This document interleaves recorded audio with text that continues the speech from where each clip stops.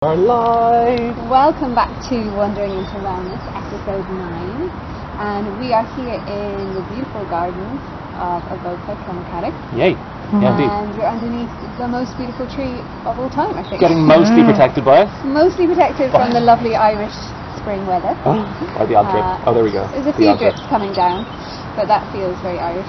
So we're in location anyway. Yeah, and today we are so lucky to be joined by Moira, who is a Universal Healing Tao instructor. In fact, she's the first one in Ireland, and she trained directly with Master Mantak Chia in Thailand. Yeah, that's right, yeah. Can you tell us a little bit more about that training? And yeah, sure. So I went to train with Master Mantak Chia over in Thailand. It was like a 1-month instructor training, but before that you had to kind of have done a certain amount of prerequisites and a lot of training before that. So, but yeah, it was really amazing to study directly with him. Was that your first time meeting him? No, I had met him previously before that, but with the training then, like he spends a lot of time with the instructors. Yeah. And actually at the moment there's, I think there's over 1,000 instructors in the world. Really? Yeah. So, and he's trained like tens of thousands of students. So he's kind of like the person who's really brought the Taoist practices to the West. Wow. And like years ago when he trained with his master, he was kind of given instruction to go and bring it to the West. Before that, it was like really kind of closely guarded secrets in Asia. And then, so he actually then moved to Chinatown in New York, and he set up there in the 70s. And he was living in the US for like, I think about 30 years, and then went back to Thailand and set up the Tao Garden there. So it's really, it's a really interesting story from him as well, you know, because he has this, you know, his parents are Chinese, but he was born in Thailand. Actually, he was born into a kind of a Christian tradition. Oh, wow. And then kind of led this kind of Western lifestyle over in the US. He's also kind of studied Western medicine. So how he teaches is really applicable to kind of Westerners as well. And then Get him. Yeah. Yeah, exactly. Yeah. And I think more importantly, he kind of gets us actually. Yeah. So yeah. In terms of how he presents information. Yeah. So and I think one thing I really like about the Taoist practice is that it's very it's quite scientific as well, you know, and I have I come from a health science background, so I have a degree in occupational therapy, so I have this kind of quite science mind as well, and that really satisfies that part of me, you know, as well as the more intuitive kind of esoteric side. And how did you end up coming to Tao?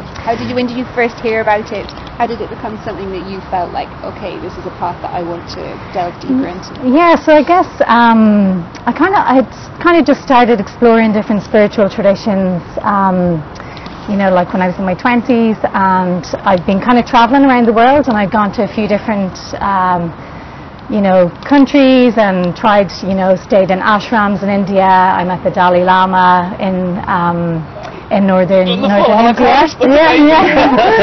hardcore like Catholic upbringing part as well? Yeah, definitely. Yes. Had the hardcore Catholic upbringing, and kind of just tried out a few different things, which were all really, really interesting to me as well. But I kind of found when I was traveling, I often would come across people who were doing the Taoist practice, or I might come across a Taoist book. I suppose the most famous one is the Tao Te Ching by Lao Tzu. It's often kind of quoted. And then I started to have dreams about the Tao and what it is and things like that. And I was really just drawn to, I was like, wow, it was always on my radar, and I thought I really need to kind of find out more about this. And then I was introduced to the Universal Healing Tao system, and that's how the system that Master Chia has brought to the West. So, and once I found that, I guess I started I came to it with kind of like a healthy kind of skepticism, you know, and I was like, that Western thing. Yeah, which was quite useful as well, you know, because, you know, I kind of said, well, this is going to work if it actually works, not because someone says, oh, this does, you know, makes you feel good, or, you know, whatever. So I kind of went into it with like kind of like the Nutty Professor, you know, because there's all these formulas and all these like very specific practices to do. So I was really like trying them out, and then just feeling like these really like huge shifts and transformation, you know. So it was kind of almost like a laboratory for me, like to try out these Taoist practices. You're going out and doing this, and then what does this equal? Yeah, exactly. So that was a really interesting kind of start to it as well. You know. Can you give us an idea, when you say formulas, are we talking about like sound meditations, or like things you take as like herb remedies, or what are we doing? Yeah, so or somewhere in between. So maybe we should just go back a little bit further than that. I feel like we should just go like, what is the Tao? Okay, fair go point. from there. Just like, okay. Yeah. They're so linear. Anyway, well done for being linear for that one. Yeah. For our listeners, people never have heard of exactly. Yeah. So I guess the Tao. So it literally translates as the way. Okay, and it's the way of nature, or the way of not forcing. And the tradition, it's over 4,000 years old, so it predates religion. So it's basically just like a philosophy. It's a way of living, a way of being. It's very much connected with nature. It's quite a simple way of being. And I suppose over the years they really kind of developed a certain kind of practices. But I suppose Taoism in itself, there's many kind of different branches. You know, there's kind of like a shamanic side. There's kind of there would be, you know, where they do internal alchemy, then external alchemy, where they would have taken made these alchemical potions and tried to create like an immortal pill or things like that. And so the tradition that I've studied is the inner alchemy practice. And so from that, we really are concerned with cultivating our chi, which is like a life force. And there's kind of set practices connected to that as well. So, but it's really like the art of kind of transformation. And it's very much concerned with health and longevity. They're kind of the key factors of the Taoist practice. And you know, they would be kind of quite well known, you know, I think Taoist practitioners and certainly Taoist masters for living kind of really long, healthy lives and remaining very youthful and kind of bountiful, like right into their elder years. So. And is this something that, in an ideal world, would children be introduced to this from the year dot and then be moved up through it, or is it like you get to a certain age and you're like, oh, here's Tao. I've got to get into this longevity practices now because I'm in my late 20s and you know, when would it be great to start these? Well, I guess so. In my other job, I actually work with kids, so I do these practices with kids as well.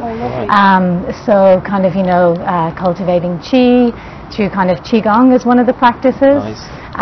Then there's also meditations, which are one is called the inner smile meditation, where we smile at the organs. We do a healing sounds meditation. We detox the organs. And then there's other branches to Taoism as well. So there's kind of healing arts. So for example, one healing art would be what's called Qi Nei Tsang, and that literally translates as organ detox massage. And it focuses specifically kind of on the abdomen. And so it's quite a deep visceral abdominal massage, and it helps to release kind of toxins, and this area here often becomes the dumping ground for excess emotions, you know.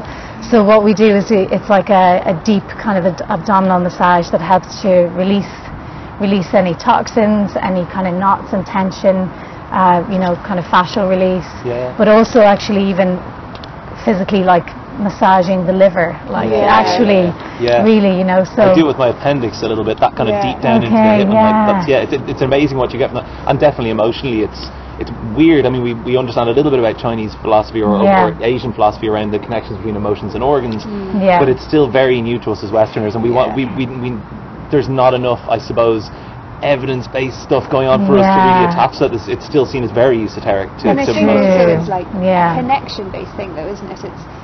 We're very good even in yoga practices, and you'll have seen this as well, of relating to our external body. And then the internal body is like something that when something goes wrong, we go to the doctor and they give us something and we just go, okay, fix that thing. But we don't have this relationship with our organs. You know, there's my thigh, okay, it's a bit sore, I'm going to massage it, or I'll do this exercise for it. And then the organs are just gone. And in my yoga practice, what I'm really interested in is yoga for the organ body, and getting into that and finding out the interesting things and how can we affect change.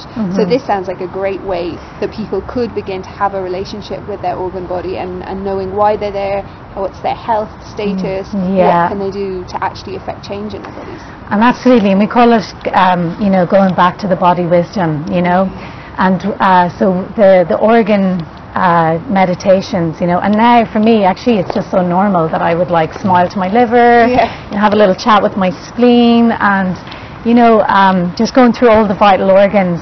But I think it's kind of unusual when people start, where they're smiling to their organs and having this connection with them and listening to the organs as well, and actually you can get like a direct feedback. You can get a sense of, oh, my liver doesn't feel so good today, or and then you can go into, like in the Tao, it's a very preventative approach. Okay. So actually, in the Chinese medicine, they would stop paying the doctor when they became unwell. Exactly.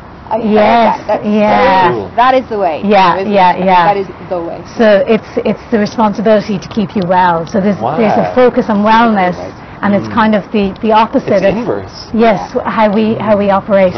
And so the Tao is really about constantly cultivating your health and cultivating your qi, and a big focus on the organ health as well, because this is what keeps everything going, and to be honest, a lot of us, we live from here up, and this is really draining, because when we spend a lot of time in the brain, we're like constantly draining energy, whether it's through what's happening from social media, or on our smartphones or TV, or just in general. And there's so many choices now, there's almost too much choice with so much access to internet, and the Tao is very much rooted in nature, and just coming back to our own bodies as well, So I'm like wondering why it seems to be like that this Taoism, or the practice of Taoism, is like a 4,000-year-old thing, right? But at the same time, it's like seems so relevant now. How, when something is like in those days, there wouldn't have been such a need for people, weren't living outside their bodies so much. They weren't living in this kind of cerebral kind of whatever world is kind of cut off from all those kind of body awareness things. So like how it's just amazing that it seems to have come up now. What do you think it was a response to then, and why is it such a big practice now? What's a big part of practice now? Important to practice it now. Well, I guess that's one of the things that is really remarkable, that it is this really ancient philosophy and practice, but that it's so applicable now more than ever, like with our modern kind of time and all the kind of, I suppose, the lifestyles that we now have. Like, it really can bring us back into the body wisdom.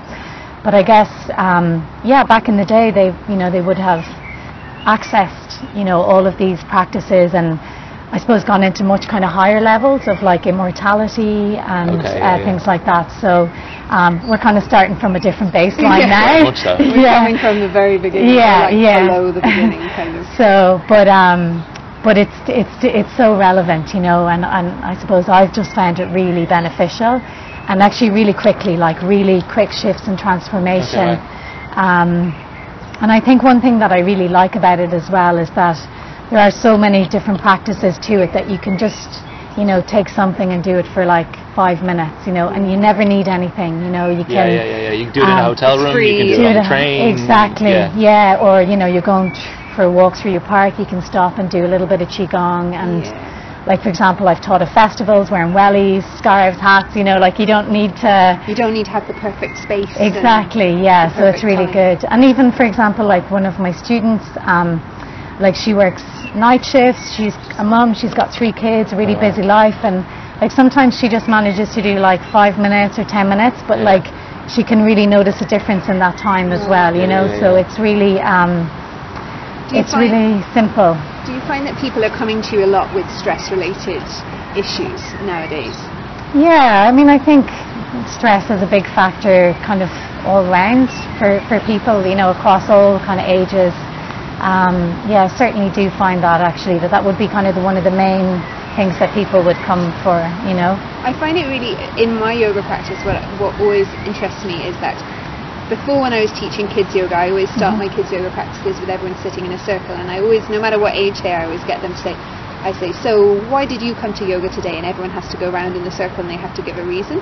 And usually the younger kids are like, you know, I came because my mummy wanted me to. One time I had a little boy go, I came because mummy said she'd buy me new yoga clothes if I went. I was like, I love you, that's why I do yoga too. Gotta have the gear. Exactly, gotta have the new clothes. But usually it's the older kids that they're coming up to exam time, maybe they're 13, that they start saying, I'm coming to yoga because I'm feeling a little bit stressed, I'm feeling a bit anxious about exams. But what's actually happening now more and more is that the kids that are 4 and 5 are saying to me, I'm coming to yoga to handle my stress better. And I'm like, sorry, 4 and 5? And I'm saying, how do they even know the word stress? How do they even know the word stress? Because it's so a part of our life. They're hearing their parents talk about it, and there's such a pressure in school from such an early age now. School starts earlier and earlier. There's homework earlier and earlier. There's all this need, I think, that we have now to where are we, you know, where's our performance level in relation to the country, in relation to our school, are we the A grade, are we this grade? And it's not learning as like, I learn differently to you, we all learn differently. Are we learning, are we enjoying learning? What are we getting from enjoyment of learning? It's all about achievement-based, goal-oriented stuff. And herd-driven as well. Right. Like it's all like everybody's learning the same thing, like, and people, like 30 people are sitting in the class, nobody's thinking the same thing about it. Nobody really needs to learn in the same way, or from the same person even. Like it's weird that you're not allowed to kind of find or explore it for yourself. And like one of the things I was talking to somebody yesterday about, they came to the CAO late or whatever. They went in as mature students, and it kind of really shocked me or whatever. Just I was reflecting on the fact that, like, I had mature students when I was in college as well, but the rest of us had chosen our path in life when we were 18. What? What's that about? That's bonkers. You can't, and how could you know? I mean, that was what happened. Like, I went to Trinity College because I wanted to go to university. I always loved learning. I didn't really know what I wanted to do, but I chose philosophy and psychology because I thought that'll probably be interesting. When everyone else was just like partying and not turning up to lectures and going out drinking, and I'd just come from like working in an orphanage in Nepal, living in this slum, and it was so weird for me to come to this place where people had literally been in Nepal. They had one candle and 10 children would be staying up around the candle to do their homework at night, and they were delighted, like they wanted to do that work, they wanted to get ahead. And suddenly I was in this place where everyone was like, how little can we turn up to school, how little work can we do, you know. And I just, they're both coming at it from the wrong perspective, possibly. Totally. Well, neither is ideal. No. But it just felt so. After a year, anyway, I didn't stay. I stayed for a year, and then I just felt like this is not. I don't want to be a philosophy teacher. I don't want to be a psychology teacher or a psychiatrist or a psychologist. Or it's not what I want to do. And why am I just? I'm just staying because this is what I've chosen to do, and this is what we do. We decide it. And then I went off and did all my other stuff, and it wasn't until like late 20s that I found, okay, this is how I can actually bring together all the bits that I'm interested in and then make them work. And I wish it was more like that. That people weren't just having to decide, who am I? At 17, where have you lived? Without any guidance. With no guidance. Maybe a guidance counsellor, but most of those people are funneled into the same thing as you were, and they don't have any perspective on how the world works. And often that's just by testing. Like our one was, you did an ISCO test, you got given back this thing, and it was like, you will be good as being a teacher. Or some people got, you will be good as being a bin man. No, I'm not going to laugh, because that's a really valid thing. That's amazing. Like, honour the bin men, they take out the trash. Right? But if you're trying to choose a profession in university, not that useful. No. Like, no, I'm not sure that there's a university course for it. I don't think no, exactly. Anyway, detoxifying people's residences. The point is it's stress is coming into our lives earlier and earlier, and it's horrendous to see that in kids so young. And I imagine in your work, you work with kids a lot, and kids that feel that more deeply maybe, or some kids feel it deeper than others. So what practices can you bring in, and can you find that helps? I guess like one of the main practices, and I think one of the things with stress is that it can be a little bit contagious as well, you know, it kind of passes on. And I suppose in my therapy work we call that co-regulation, so that's sometimes why you'd find that kids are presenting as very anxious or stressed or even angry, because sometimes they can be, that can be the culture at home, or they're feeding off kind of this, their main kind of caregivers. But in terms of Taoism then, in the same way, love can also be kind of contagious as well, you know. So when we cultivate these really good feelings within ourselves, then that also kind of transmits to other people. So in our, you know, in your work relationships, you know, with a partner, whatever, you know, if you're working in community projects, whatever you're doing, that when you cultivate this these really good positive virtues, these good feelings within yourself, that has a really like positive effect as you go about your way in the world. And actually that's the key, to work on yourself. That's your obligation, is to do the work on yourself. And it's not in like a selfish way at all, but it's actually that makes a change in the world.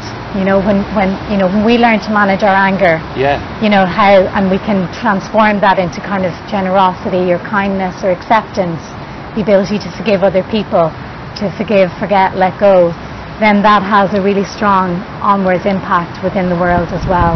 That's amazing. Yes. It's exactly that, though, isn't it? And isn't it fascinating with every tradition, every area that we come back to, all the people that we think about interviewing, that we've interviewed with or talked to people, when it comes down to the crux of it, the little seed at the beginning of it, it's all about self-love, love, and acceptance. It's weird that the word selfish is a negative connotation. Exactly, isn't it? And so especially for mums, I think, or dads, parents, there's this real difficulty in taking that time to go, I need to take time for myself. There's this real guilt that you feel of, I'm taking time away, whereas instead of going, actually this time that I'm taking is building, I'm coming back a better person. I'm coming back to them. So I'll be able to give you some more when I do. Exactly. And does Taoism focus on internal versus external relationships as kind of like equally balanced in terms of importance? Is it a selfish art? Is it like, how does it? I suppose, like they would say, kind of do the work on yourself first. So for example, but it's also like, if you know, when you go on, if you take a flight, and they say if you're with a younger person, put the oxygen mask on first, and it's kind of so it is like, you know, how can you help other people or support other people unless you're fully resourced yourself? So you have a certain kind of the practice will be to kind of do work on yourself first. That's the obligation. But then it's, you know, to kind of love and help other people. It's, you know, there is a kind of altruistic part to it as well, you know, but kind of the focus is to kind of do the work on yourself first, and from there then it just flows. Like it's like a ripple effect, and it's very easy to be supportive, to be loving, to accept, you know, to whatever it is you need to do for the people that are around you as such. Good. You know. What was the first sort of feeling you noticed in response to your exploration of Taoism? What came back to you first? What was the first thing you were like, oh, this is working? Or was there a perceptible? Well, actually, I think I remember when I was doing the inner smile meditation, and maybe we'll try it just after this now. But like smiling to my heart, and I just had this realization of like, I completely have been disconnected from like even the physicality of my heart. Acknowledging like how much it's been working. Like I think there's 50,000 miles of blood vessels within the body, and the heart does so much work, you know. It never stops. And never stops, a continual thing, day in, day out. So even like from the kind of the real physiological aspect of kind of then acknowledging my heart and thanking it for what it does for me. And so, you know, when I started with the inner smile meditation, I think what happened for me was I really softened with my relationship with myself. And I think for a lot of people that's often a challenge, is that we can be really hard on ourselves and, you know, even critical or whatever. So it was that sense of kind of developing this very loving relationship with myself, and that started with my organs. Great. And what's so interesting is I just had this, before Christmas, I had this sinus infection. It was my first ever sinus infection, and wow, it was hardcore. I had no idea that I'd always heard people talk about sinus infections, and I was kind of like, whatever, it's a rough nose. It didn't seem like that bad. It is so bad. It is so painful. It's completely all-consuming. You relate to the world largely in our modern life through your face. And if this thing on your face feels like you're in agony, it's impossible. You just kind of, you want to be away, you want to be on your own. And if you're someone who is a teacher, who's going out and who then has inversions as a large part of the teaching, having to put your head up to it, I couldn't move my head more than this without feeling like someone had whacked me over the back of the head with a lorry. It was like a physical smack sensation. It was so intense. And then trying to teach downward dogs, or, you know, it was a lot. And I tried everything and I couldn't get rid of it, and I started to build frustration. Why is my body doing this? I look so healthy, I'm trying all these things, why can't I get rid of it? And I started to get really frustrated and let down feeling about my body. And then I just had this moment of realization one day when I was doing the meditation. If my child was suffering, if he was having a tough time, I would be looking at him with compassion and going, you know what, you're having a really tough time right now. Like, I'm going to give you loads of love. I'm going to wrap you in and I'm going to closet you in this love, and that's going to make you heal. And I just thought, I'm doing the exact opposite to my body. I'm just going, you're useless, you're crap. Why aren't you here? I did so well. Such a bad job. And I just sat and did like the yoga version of loving kindness meditation, of trying to send love to those areas. And it just, whether it healed my sinus infection, that can't be proven, but what it definitely did was it changed my relationship to what was happening in my body.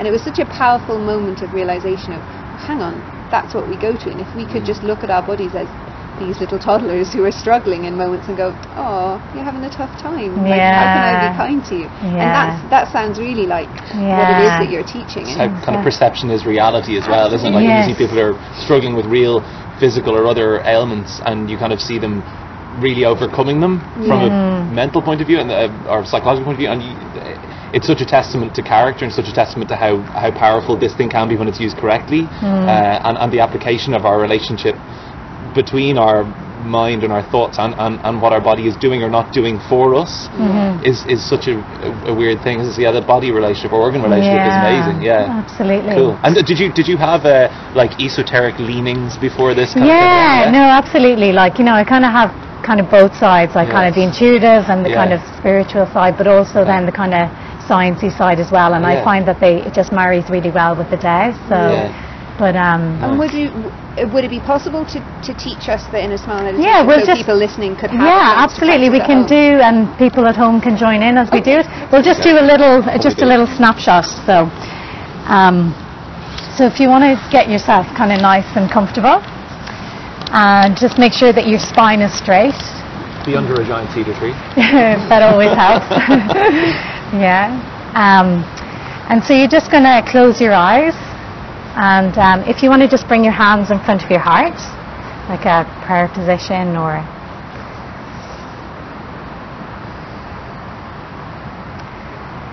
and you're just going to smile at your heart. A gentle inward smile towards your heart.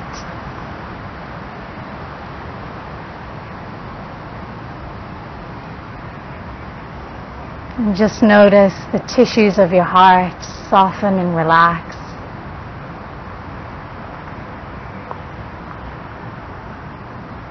And feel love and joy and happiness in your heart.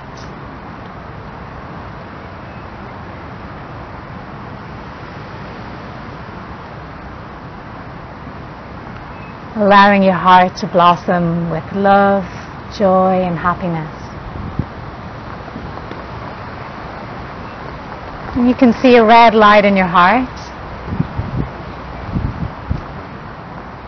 shining from your heart, the red light of radiant health and vitality.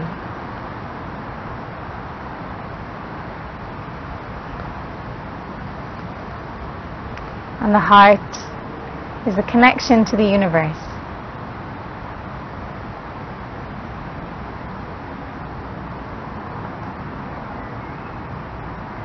And from the heart, we can send love, joy, and happiness to every cell in your body.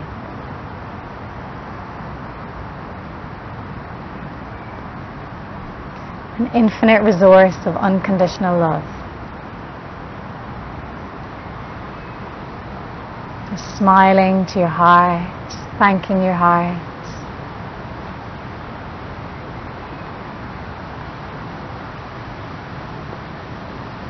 And when you're ready, you can open your eyes.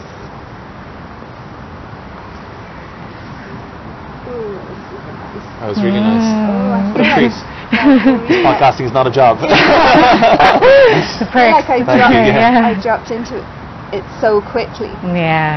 It's amazing how quickly that felt. I mean, it does help to be, you know, with guided. The rain and with the wind and in nature, that does help, but it's such a simple concept, isn't it? And this is the thing, you know, it's so simple. Like it's incredibly simple, and it's just to take a moment. And you know what I always say to students is, like, you know, like to do a meditation like that can just take like a minute in the morning before you go out the door to work or whatever, and it's like, do you have a minute in the morning? Everybody has a minute in the morning. You know, literally everyone does. And that's like one of the best ways to start your day is to relax, come inwards, to come back to the body wisdom. It's a really good way to kind of de-stress, but also to come into this place of love and connection. And you know, like I was saying, I kind of do these experiments, and it's like, well, what happens to my day when I start off with the Inner Smile meditation? What is the ripple effect throughout the day? And then there's days when I don't, and it's kind of like, okay, that wasn't quite as nice of a day. Yeah. It feels like you can really see that you would be setting the intention for your day, the intention of sending that love to yourself and to others, and that you would be more inclined to notice those moments where you can do a little random act of kindness for someone else, so that you can just look at someone who might be meeting you with anger or conflict and just go, oh, they're having a tough day. And then just sending that love back to them. Exactly. And also, like for yourself, the Inner Smile, what it does is it activates the parasympathetic response. So it's kind of the, you know, that rest and relaxation response. So it's really good for you from kind of a physiological, neurological point of view as well. Just doing that antidote to stress. Exactly. From first thing in the morning. And we also say that smiling also helps to keep the energy within as well. So it keeps, so it's used in that way too. It also helps to relax the diaphragm. So that's also good for releasing kind of tension as well. So it's kind of almost like, and I think when you have that smiling to yourself, it's almost like sets a foundation for your self-esteem, you know, for who your acceptance of yourself, of who you are, and self-worth and all of that. So it's like it's such a great meditation. And like even I say to people, if they, you know, if you work with, you know, a lot of therapists would often come to like Qigong classes that I run, and often just recommend to them to just before you see a client to do the Inner Smile, even just like that. You can just start with the heart. And actually we go around to all of the main organs, and so we get to all of the organs, and then that also impacts on our emotions as well. So for example, when we do healing sounds meditation, we release energy from kind of more negative emotions that are being stored in the organs. So like for example, like we know in the West we're familiar with feeling love in the heart, and people can often even have that physical feeling of love in their heart. But sometimes here we'd say, oh, I feel kind of worried, sick, and we kind of have this sense of, oh, there's like this around here, the digestion, we feel anxiety and stuff like that.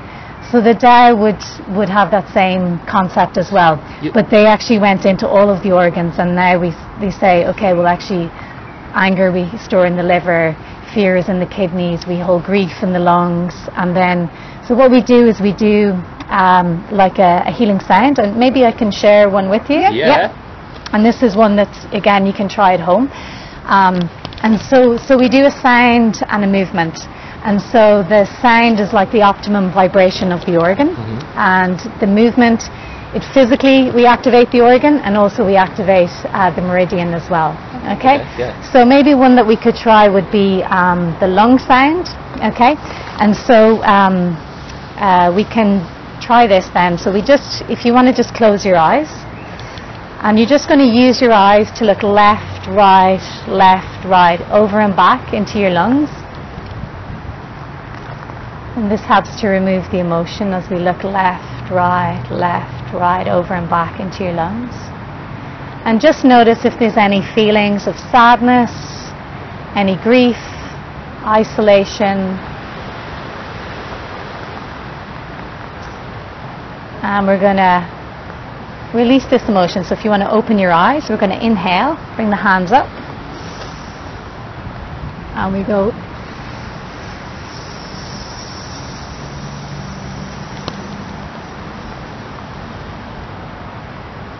And we bring the hands down, and we forgive, forget, and let go from the lungs. Yes.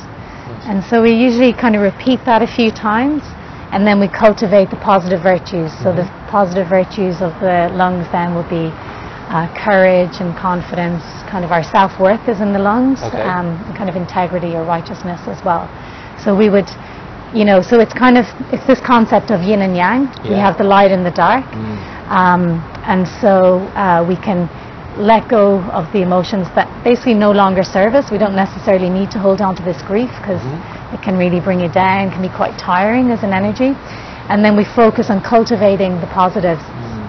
And so, and like one thing I really like that, you know, Master Chi always says is like, emotional is here to stay. Like emotions, you know, it's not that we're trying to completely get rid of them. No, but actually they do grow quite fast, like weeds. Okay, so we want to tend to them. Keep them, you know, moving and release this kind of excess emotion that's there, which can kind of negatively impact on us. But it's not, you know, because I think sometimes in the spiritual world it's like, oh my God, I felt hatred towards a person, and it's like, oh, I'm such a bad person. But it's like, it's, you know, it's normal, you know, and it's normal to feel emotions, but it's actually what we try and do is bring them back into balance. So that, you know, you feel good and you don't harm anyone and stuff like that. Give it its moment in the sun, rather than just rather than suppressing it. It's to kind of going, emotions are here. They serve a purpose, and then that purpose has left and they move on. So those particular emotions, they move through, and there's that impermanence of the constant cyclical nature of those emotions, rather than getting stuck in one part of that cycle and sitting with that and letting it. And I think one thing that you find with this is that sometimes when you focus inwards, you know, and it's developing that inner observation that's really beneficial.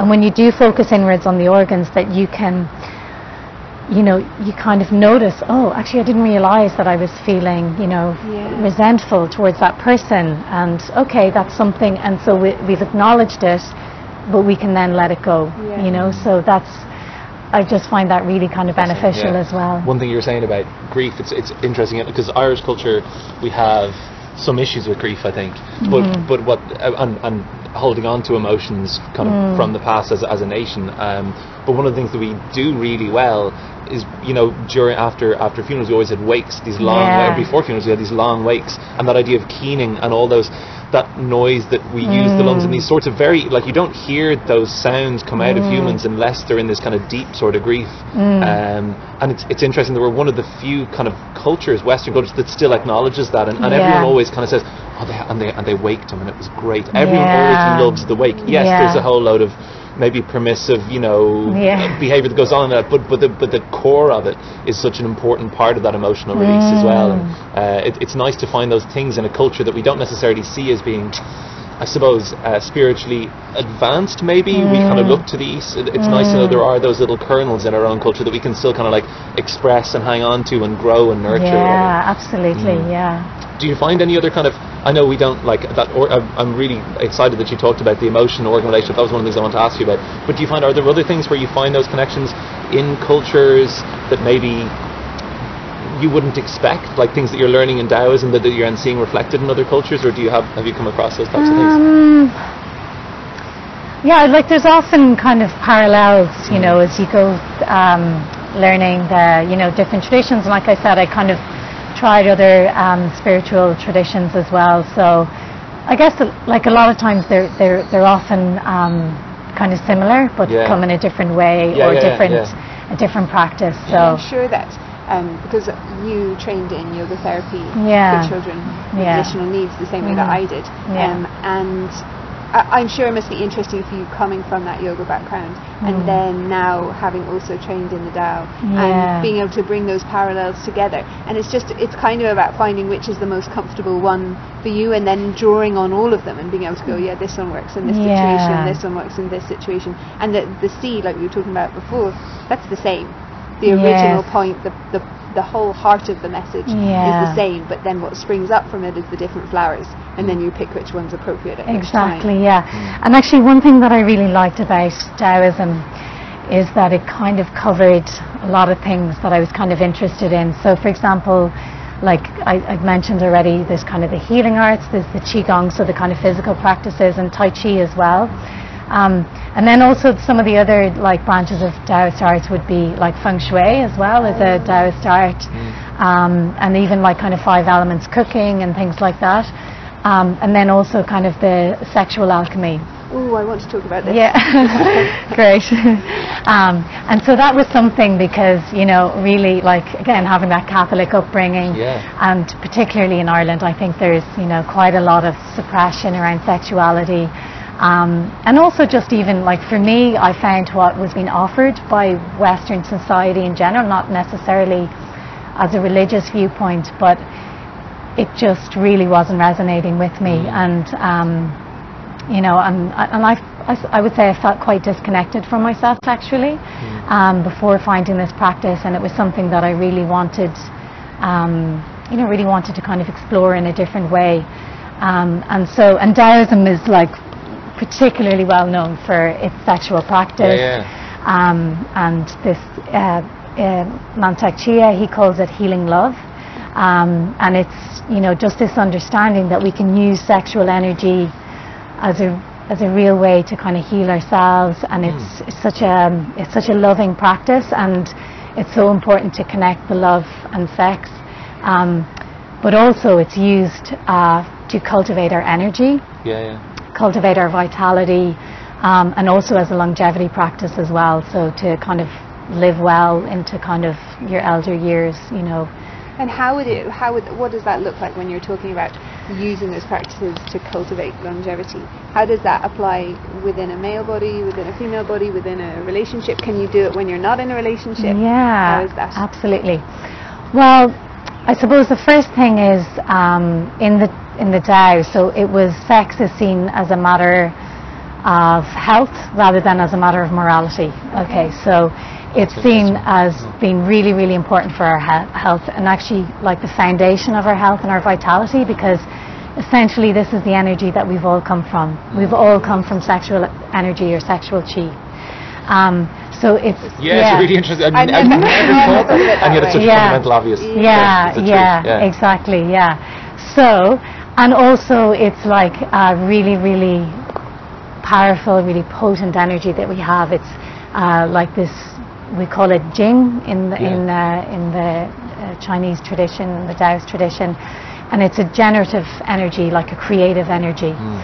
So this is an energy that we can actually harness, okay, and we can use this to develop our own chi and life force, and also to develop our own spirituality as well, because it's a really refined energy. This is like really high octane energy, okay.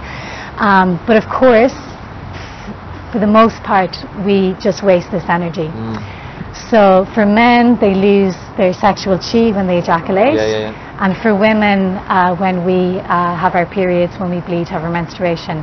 And also during childbirth as well, we lose some of the Jing as well. So you lose sexual energy through menstruation? Yeah. That I hadn't heard of before. Wow. So you're losing your seed. Of course, I suppose, but I suppose the idea that you recultivate on a monthly basis, I'd never recognised that as being like a loss and stuff, and it's seen as an important part of like health and regeneration as well, right? Is it? Yeah, but we're actually losing energy at this time, and so you'll see that women will notice that in their cycles, that they're kind of low energy, and maybe just coming up to it or during their period and that. So in the Tao, they develop these practices to recycle this energy. So rather than wasting the energy for women month by month, for men when they have sex and ejaculate, they have these practices. So for women, they use the term ovarian kung fu, which I really like. So and for men, they use the term the dance of the testes. Dance of the testes. Quite dainty, Very animatable things. So they have these practices, and essentially what you're doing is you're able to recycle the energy, okay? So for women, they do kind of this ovarian breathing practice, and so we kind of draw the energy from the egg, and then we draw it down, and we can recycle it through what we call the microcosmic orbit. So we have this channel that runs up the back of the body, up towards the crown and down again, and so we can charge up your system. So this is like this vital current that we have. We send the energy through. It nourishes all the organs, the glands, it nourishes the brain, and so it's a really regenerative practice and really good kind of rejuvenation. And then for men, they can learn how to separate ejaculation from orgasm. Okay. And similar to Tantra, like it's the same idea as Tantra, I guess. But I guess with the Tao, what I found is that like they really teach you how to do that. Okay, right. There's very specific practices around that. Because I think one thing that I found, and even for example, you know, people contacting me, guys, you know, saying that they're having kind of, you know, maybe difficulties, and they've been read a book and they're trying to practice, and all of a sudden they're getting these problems, and that can happen actually, because we say that it's really important to train, and you know, and that it takes time to learn these practices. And for example, if you kind of just mechanically just suppress ejaculation, that can cause difficulties, because really what you're doing is you're just kind of blocking the energy. And so what that can do is actually can cause difficulties with the prostate. It can cause like kind of inflammation, things like that. Or also even emotionally, you know, it's like if you try and push a ping pong down underwater and then it's going to pop up the other side. So sometimes you can have like an excess of emotional energy as well. So what happens is you kind of through a series of kind of practices and exercises train to actually be able to draw the energy up and through the microcosmic orbit, but then importantly we bring it down and we store it here again. Because we say that like sexual chi, it's like fire.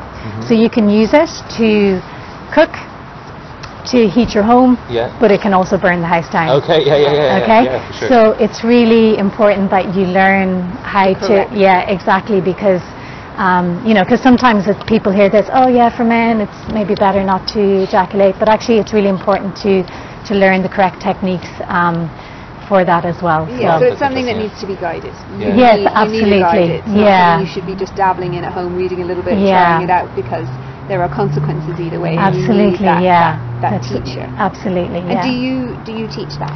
Yeah, we run a healing love workshop usually once a year, and actually a senior instructor comes over from France. His name is Olivier Barret, and we teach together the healing love practice. But also coming up we have Master Mantak Chia is going to be here really soon. When is that? So he's here from the 18th to the 22nd of May. So it's next week? Next week, and next week, Thursday to Sunday. The Friday to the Tuesday. So and this is the very first time he's come to Ireland, so it's like a really, really big deal. Like he's written over 56 books. He's like true master, and he's going to be here next week. So he's going to be teaching the foundations and also the healing love practice as well. And how can people, where exactly is it on, and how can people access and get tickets? So to get tickets you can go to my website, which is universaltao.ie. Okay, so and there's information about all the web on that. He's come to Dublin? To Dublin, and it's in the F2 Centre in Rialto. Okay, perfect. Very central, just off the Lewis. Okay. And so if people also have more questions about what we've been talking about today, or any of the practices, or they'd like to come learn for you, do one-on-one sessions as well? Well, I teach classes, so weekly classes, and also I run workshops kind of year-round as well. And sometimes women come to me in particular for one-to-one, because I teach the Jade Egg practice. And I don't know. Can you just say a little bit about that? Are you going to ask me? Yes, we are. Yes. So I have a jade egg with me. So this is a jade egg, and this is a Taoist practice, and this is one of the things that we use to cultivate sexual chi for women. And so it's an internal practice. So we learn kind of a method to receive the egg inside the vagina, or in the Taoist tradition we use the term jade fountain, which is much more poetic. So we learn how to kind of sip the egg inside, and then what the egg is used then to help to cultivate sexual energy as well.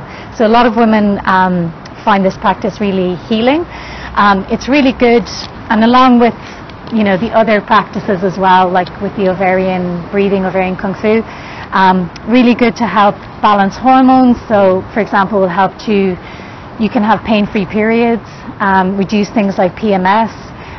One of the other practices would be to actually one of the benefits can be that actually it reduces the amount that you bleed.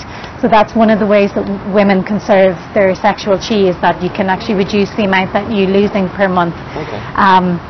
And then with time, some practitioners would actually, their periods would actually stop. We call this slaying the red dragon. So that's a more kind of advanced level. Right. And Western medicine, that's seen as a strong negative, like I not know, a good thing. yes, I know, yeah. But it's not good if you're not doing the practice, if it naturally happens. But it's seen as a way to conserve the essence as well. So why jade?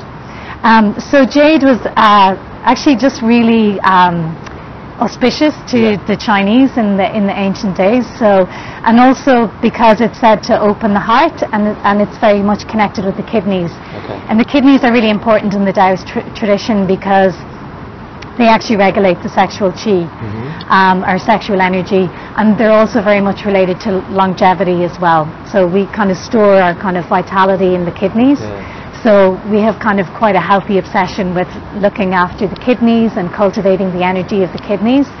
So jade is also connected to the kidneys as well.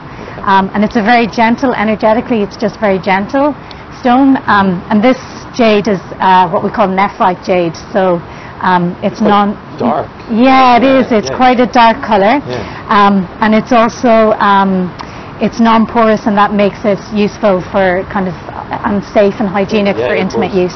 And so when people are learning those practices, would it be like a group workshop? Like how does that work? Well, actually, usually I run a jade egg workshop, and we learn the foundation practices first, and then we kind of move on to kind of working a little bit more with sexual energy. We also do practices like breast massage for breast health, also really good for hormonal balance and helping to reduce PMS kind of on a monthly basis. So usually, we learn it in a group, and the room is kind of set up in a very kind of safe way, in a kind of special way that you can't see anyone else or anything like that. You are there actually doing it at that time. Yeah, that's great, because it feels like if it was a practice that you were being told something about, and then you were going home and trying to do it on your own, and questions would naturally arise, and then you'd be having to wait till the next week to describe the situation.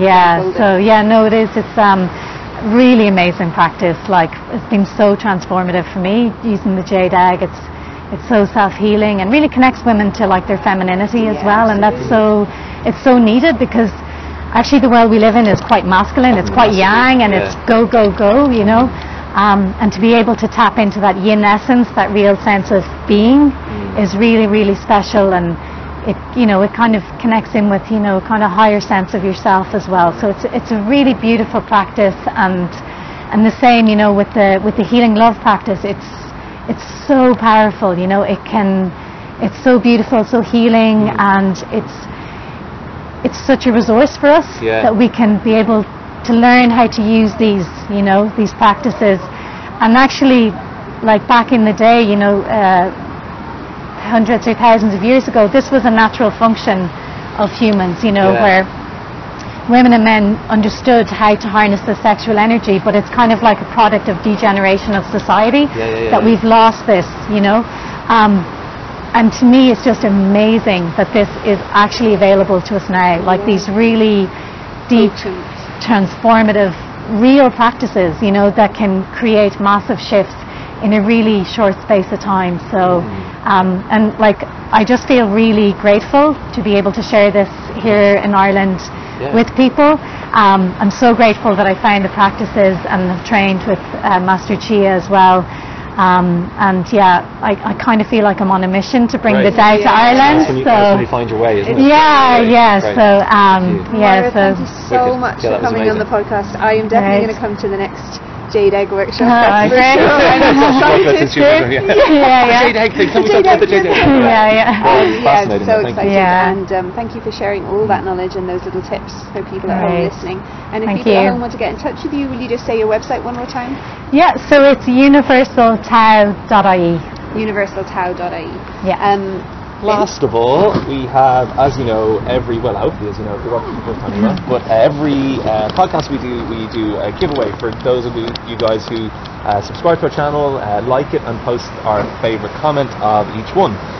So it's a goodie bag full from use this lovely barrel bag, gym bag thingy. Use it to go on weekends away to your Taoist workshops or whatever you want. But yeah, I've always packed with fun stuff. Eggs. Exactly. Yeah. There's a lot of jade eggs in this one. I'm not sure if you'll be able to lift it after. But yeah, so please like and subscribe, comment, and go and find out more about Moira's practice. That's really interesting to me, and I'm sure we'll all be exploring that in the future. Yeah. Thank you very much. Thank you very much. Bye bye. Thank you. Thanks.